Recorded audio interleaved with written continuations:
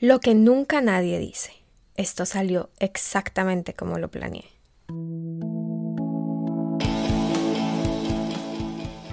Me siento terrible. Un micro podcast con Juanita Molano Parra, coach de liderazgo. Crónica 74. Liderar en tiempos polarizados.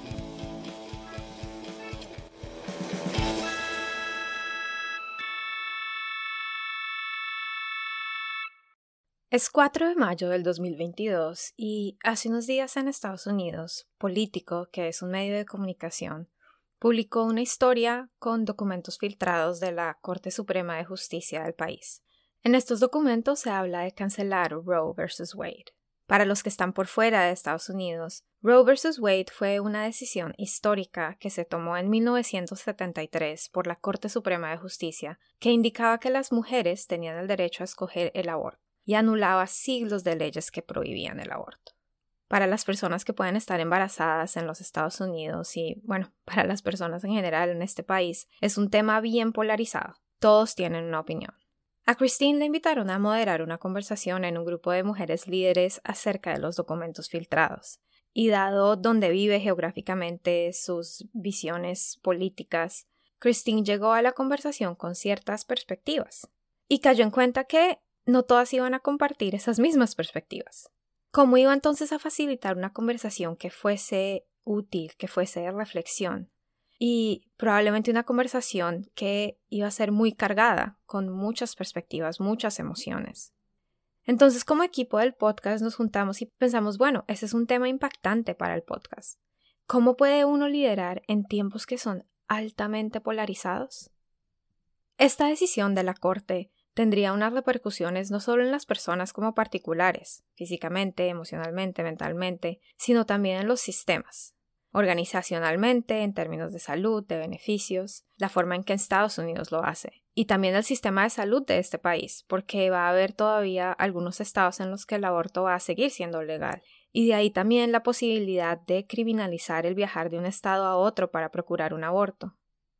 En términos de liderazgo, esta conversación no solo aplica a la circunstancia actual en este tema que estamos hablando en Estados Unidos.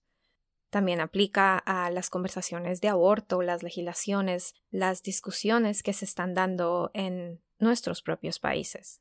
Pienso también en las elecciones presidenciales que vienen a final de mes en mi país, Colombia. Entonces, piénsalo dentro de tu contexto. Como líder en el mundo, como líder con tus propias opiniones al respecto, ¿cómo puedes o cómo vas a liderar a tu equipo en estos tiempos? Y de antemano lo siento porque no hay una forma o una fórmula, y no lo digo por ser mala gente, sino me refiero a que cada entorno va a requerir una respuesta diferente. Dada la naturaleza de las relaciones, dada tu posición, dado lo que se espera de ti. Lo que podemos ofrecerte mientras tanto, siendo un micro podcast, son algunas guías, algunas señales para apoyarte en llevar las conversaciones en las que probablemente vas a estar involucrada. Número 1. Cuídate tú primero. Como líder, las personas van a responder a ti de forma positiva y de forma negativa, simplemente por tu posición. Conócete a ti mismo lo suficiente para saber si estás dispuesta en este momento para recibir todas las respuestas que puedes recibir. Y si no lo estás, dale una mirada a qué necesitas hacer, qué necesitas recoger, qué necesitas practicar para poder estar con todo lo que puede surgir. Número 2. No es una fiesta sorpresa. Entre menos expectativas tengas al respecto, entre menos estés pensando, cómo va a responder o qué va a decir esta persona o la otra, y entre más estés abierta a todo el espectro de las experiencias humanas, racional, irracional, alegre, destrozado, indiferente, más vas a poder ser ágil con lo que sea que se dé. Número 3. Sé consistente. La historia nos ha demostrado que en momentos de tensión, el miedo y la incertidumbre siempre van de copiloto. Como líderes de organizaciones, como líderes en nuestras vidas, la consistencia de nuestro punto de vista, la consistencia de nuestras palabras, de nuestras acciones, pueden hacer mucho para aliviar la experiencia de incertidumbre y miedo de las personas que nos siguen, que están en nuestras organizaciones, porque ellos quieren saber que hay algo seguro en medio de todo. Número 4. Este es un poco particular. Es algo que llamamos vulnerabilidad con un extra toque. Puedes compartir lo que es cierto para ti sin tener que estar en lo cierto. Puedes ser vulnerable y no esperar que la gente esté de acuerdo contigo. Puedes estar dispuesta a ser auténtica y entender que tu autenticidad va a tener un impacto.